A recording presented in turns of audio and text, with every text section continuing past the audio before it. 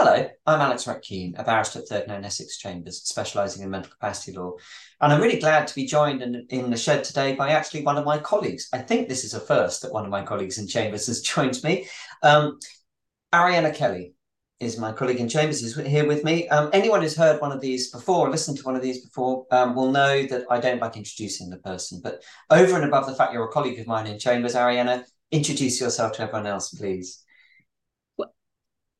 Hello, my name's Arianna Kelly. My job is as a barrister at 39 Essex Chambers, where I focus on court protection and community care law. By way of background, I had done some work on the CARE Act when it was in draft form, which is when I first became interested in the many minutiae of the CARE Act and charging issues, and I have a background in public policy work. Brilliant. Well, welcome, welcome. As you say, as you sort of alluded to, one of the reasons, in fact, the reason I'm particularly interested to have you in the shed today is as a result of the book you've just published, as published by the Law Society on social care charging. So, kind of navigating the Care Act aspects there, which I must just say is incredibly helpful. It's incredibly clear and incredibly useful for people because it's an absolute minefield. If you want the full review, please read our the Chamber's Mental Capacity Report this month. But just and why did you want to write the book? Well, I was actually asked to write it by the Law Society, but this has been an area that I've been interested in for a number of years. Back in 2015, I had actually written a chapter for a community care handbook on social care charging. And after doing that, it was something which I then regularly advised upon for a lot of local authorities, deputies, attorneys, family members, and become a bit of a specialist subject, which I had to often apologize is perhaps not considered one of the most specialist subjects. What it is, though, is something that comes up a lot for people. And I think it is a really tangible problem that a lot of people experience in their care. And I think one of the particular difficulties around it is that there's not a lot of case law. And the legislative framework on it is extremely arcane. When the Law Commission was looking at the draft care and sport bill, it commented specifically on care charging issues as being some of the worst drafted subordinate legislation it had ever read. And so I think there is quite a lot of work in trying to make sense of it and trying to make it clear for people. That's not always easy because there's a huge amount of interaction between the care and sport charging regulations and other kinds and other regulations, including the income support regulations. And they're not always entirely consistent. There are things that I think may well be errors within the secondary legislation, but I suppose it's just something where we've all got to try to do our best to get some clarity for people about what they actually do and don't need to pay for their care. Yeah, and as I said, what's so helpful is it helps people navigate through in a clear way, and and also it gathers the material together in a clear way. I mean, one of the things I really wanted to sort of dig in with you in the shed, if I may, because sort of so much what I'm interested in is the kind of capacity side, the mental capacity side. Is can you just sort of help people who may not be necessarily specialists in the area or indeed having kind of thinking about it the first time? How does this business of charging start interacting with people who might have impaired decision making capacity? So it comes up a lot. So the book is specifically around charging under the CARE Act 2014. Yep. And I think it's not, I mean, to my view, I would say it is not necessarily known by most people that people have to pay for care and support that they receive. I think it comes as often an unwelcome surprise for a lot of people at the time when they receive care that is something they're going to have to pay for. I think with a lot of the public discussions around the cap on care costs, that is something that people are probably getting to know a little bit better, that is something they're going to be expected to make a contribution to. But I think just sort of in the broadest outline, for anyone who has accessible capital of over £23,250, they are responsible for the full costs of their care. But there are a lot of exceptions to that. And I think it can become very complicated insofar as it depends on how your assets are held, the extent to which they're property, the extent to which people are living in property or not, and a lot of other issues, like whether your money came from a personal injury award or other sources. Around issues of capacity, because we were talking about people who are receiving care under the CARE Act 2014, by definition, we have to be talking about a person who has some form of disability one way or another. For many people, the point at which they enter care is when they're diagnosed with dementia Mm-hmm. and require ongoing care and support for that basis. But there can be many other people who the relevant disability for which they are receiving care is something that also causes them to lose capacity one way or another. So it is something that can happen at the start of somebody requiring care and support, as they may lack capacity from the outset of needing that care and support. It may be something that progressively develops as they do receive care and support. So if a person may, at the outset of receiving care, have capacity to make decisions around their property and affairs, but for example, with an advancing dementia, that may be something they lose over time. So it can factor in a number of different ways for an individual, and it's something that it can also be really a touchstone for a local authority becoming aware that a person may have lost capacity to deal with their property and affairs and they're being charged for the care, and they not be paying for their bills. That may be when it flags up to the local authority that this is a person who's perhaps not actually able to manage their finances anymore. So should we sort of start at the beginning of the journey, as it were, just so people have some sense of, I mean, as you've identified, I think it will have come to many people, news to many people listening to this, that actually, if it's on the care side, as opposed to provision of healthcare or continuing healthcare by the NHS, you're having to make a contribution. So the first, I suppose, one question is, I mean, do you have to consent to being charged? I mean, how does it work? Do you have to agree, or, how does that aspect work? And I think that's something that's often surprising to people, is that you don't have to consent to being charged. I think this is something I've certainly seen in my practice, both on the side of people being surprised that their relatives are being charged for care because they can't actually recall the relative ever agreeing to be charged for care. I've also seen it on the debt recovery side of people running what are termed free man of the land arguments, of feeling that if they didn't sign a contract to pay for their care and support, then they couldn't be charged for that. Mm-hmm. I often equate it as being more similar to council tax, is that it's something you simply have to pay. The local authority doesn't have to obtain your specific consent to pay charges for care. What I would say is that for someone having capacity, they should be making a decision about whether or not to accept care and support with a full knowledge of what that comes with, and the fact that it will not be free and there may be relevant charges for the person to pay. But it's not really sort of an either or. It's either you want the care and support and the charges will come along with that, or you don't want the care and support and the charges may not come along with that.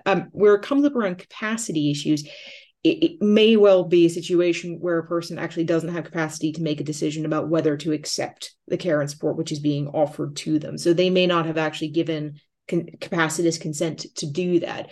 But I suppose it is, again, just important to look at it that it comes as a package, that if it's in the person's best interest to receive care, the council is entitled to make charges for that care. So in order to make charges for care and support, there has to be an assessment of finances done. There are some provisions around urgently providing care, and the financial assessment can be done in due course.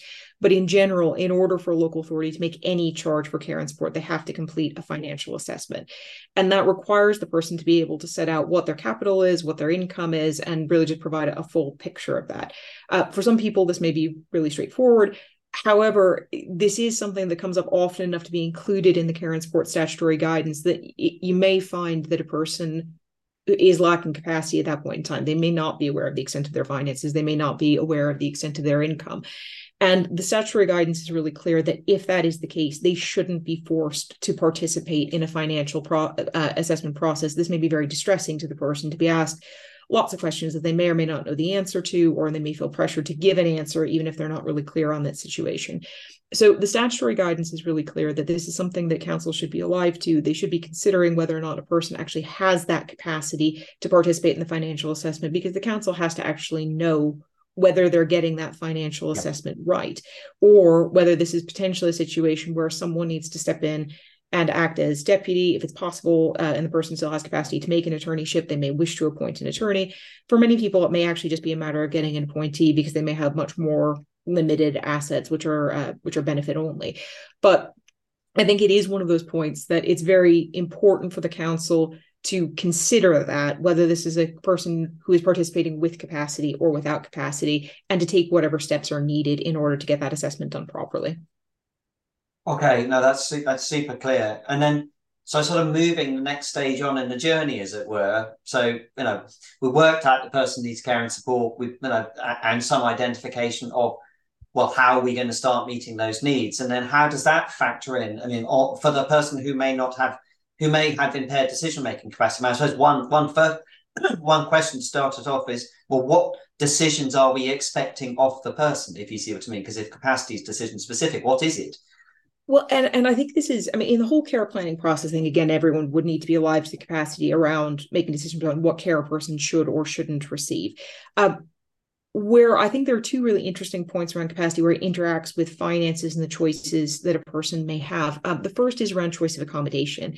Now, a person is entitled to have their preferred accommodation if they have the funds to pay for it. This would have to be a like for like trade. So if you've been assessed as, and it only applies if you are in specified accommodation. So if you've been assessed as needing accommodation in a care home, you can pick as between care homes which meet your needs appropriately, and the local authority satisfied that they do that, assuming that any additional cost condition is met. So if you are generally entitled to local authority funded care, and your family members are able to make that additional payment to put you in your preferred accommodation, you are entitled to have that if all the relevant conditions are met.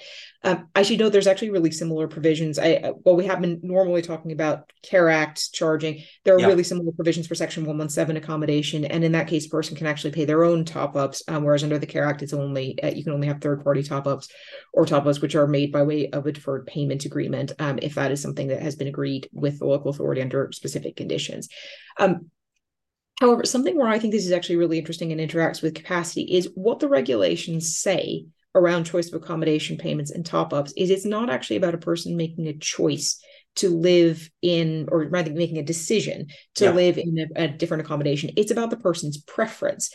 I think this is really interesting language because I have certainly seen in many cases local authorities suggesting that a person doesn't have capacity to choose and therefore doesn't necessarily have the entitlement to do that because they're not making a capacitous decision about which care home to live at.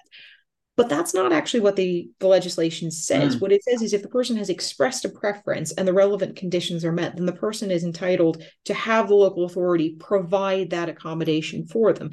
So I think your question specifically, I guess, is about when capacity applies. I suppose this is a case where I actually think it doesn't apply because it's really just a matter of preference rather than capacitous decision making. But I think that's also going to be dependent on the ability of the person to pay that top up and their ability to get the money to fund the additional cost of care. If you do have multiple care homes or nursing homes or supported living accommodations, again, always a like for like trade, a person that all costs the same, again, just based on the person's preference, they would have an entitlement to pick between those. And I think particularly where you have care homes that are on a local authority framework and are all accepting the same rate, I think this is actually quite interesting in a lot of court protection proceedings is an acknowledgement that it's actually just about what the person prefers and they're entitled to have that choice provided to them, and that would become an available option for the person, even if there's a contested view on best interests in relation to the person. Which is really, I mean, in some ways it's remarkably, I don't want to enlightened isn't quite the right term, but the idea that I think, as you say, preference is a conscious parliamentary choice to use that language. I assume it is anyway.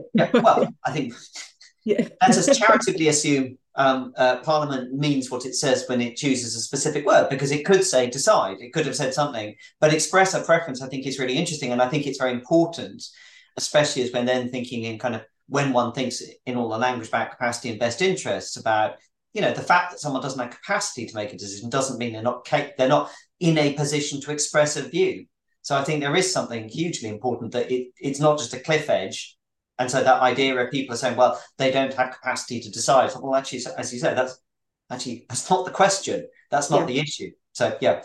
No, I think I'm very aware. I mean that's about a public law entitlement rather than a best interest decision. But I mean, if in that framework of thinking, but I think you are absolutely right, because I mean throughout the Care Act and the regulations for the care and support regulations of various kinds, I mean these are regulations that are very alive to the fact that you may be talking about people who lack capacity, and there's a lot of specific provision made within the Care Act itself and within the secondary legislation about what you do in the circumstance where a person has capacity and what you do in the circumstance where a person doesn't have capacity. And that's just not something that shows up in choice of accommodation, where the language is just preference. Yeah, which slightly reinforces the point that Parliament must be taken to be, as it were, known what it was doing. So I think we're beginning sadly to run tight on time, because I mean this is, as it were, dynamically useful stuff for a huge number of people for whom I suspect a lot of this will come as it were news. So the last bit I sort of want to just dig in, sort of pick your brains on, is in relation to the situations where someone, for instance, may have relatively advanced dementia, not knowing that they're supposed to be paying bills, not knowing they're supposed to be doing things, and things just spiraling, Yeah. and then sort of threatening letters and things like that. Can you just sort of walk us through? I mean, on the sort of charging side, not the more kind of being chased by utility providers and that kind of thing. Yeah, and I think unfortunately this is a situation which happens on a very not infrequent basis and gives rise to a lot of complaints to the ombudsman. I would say in my personal experience, I think it's more likely to happen where charging and debt recovery is undertaken outside of the local authority by a private provider rather than in-house in the local authority. And some of the debt recovery may be done somewhat more mechanically without the people actually knowing what the person's overall situation is, perhaps not having read their needs assessment and understanding that, as you said, that you may be talking about a person who may be suffering from quite severe dementia. I have certainly seen a number of cases where you get really quite difficult. I mean, it would be difficult for almost anyone to receive letters being sent to people in care homes informing them that unless they pay, £50,000, whatever, by 28 days' time, that they will be evicted from their care home and that all care will cease for them, and this, that, and the other. I would say so. There's a couple of things around this with capacity and sort of interaction with care. One is, again, the statutory guidance, much like at the entry point, is very clear on debt recovery that you have to actually be alive to the circumstances under which a person may be accruing debts. And I think that this is not at all an uncommon scenario, is that a person with advancing dementia may simply feel unable to deal with correspondence and requests for money, and they may simply not be able to do it, and that is why they are accruing debts. Both the statute and the guidance are actually really clear that efforts have to be made to try to resolve things, to resolve debt situations with people outside of court before any claims are actually filed to recover the debts. And the guidance is, again, really clear in saying that you have to be really cognizant as to whether or not this person actually has capacity to resolve this debt themselves, whether they may need a deputy appointed, whether the local authority itself may need to go and seek deputyship for the person rather than engaging in any sort of litigation with them. And that's not necessarily, I mean, for a person who's lacking capacity, it's really not at all an appropriate means for the local authority to go down. I think, again, trying to be very sensitive to the situations that people are in and avoiding this sort of distress to people, which is very avoidable. I think if there's more of a holistic realization of why this person has come to be in debt. Brilliant. Oh, well, thank you. I mean, thank you for laying such a huge amount of information out so clearly just now in such a short space of time, and then more broadly for laying out both the issues raised in capacity, but actually the much bigger picture in relation to social care charging in the book more generally. Thank you very much indeed for your time, Arianna. Thank you so much for having me.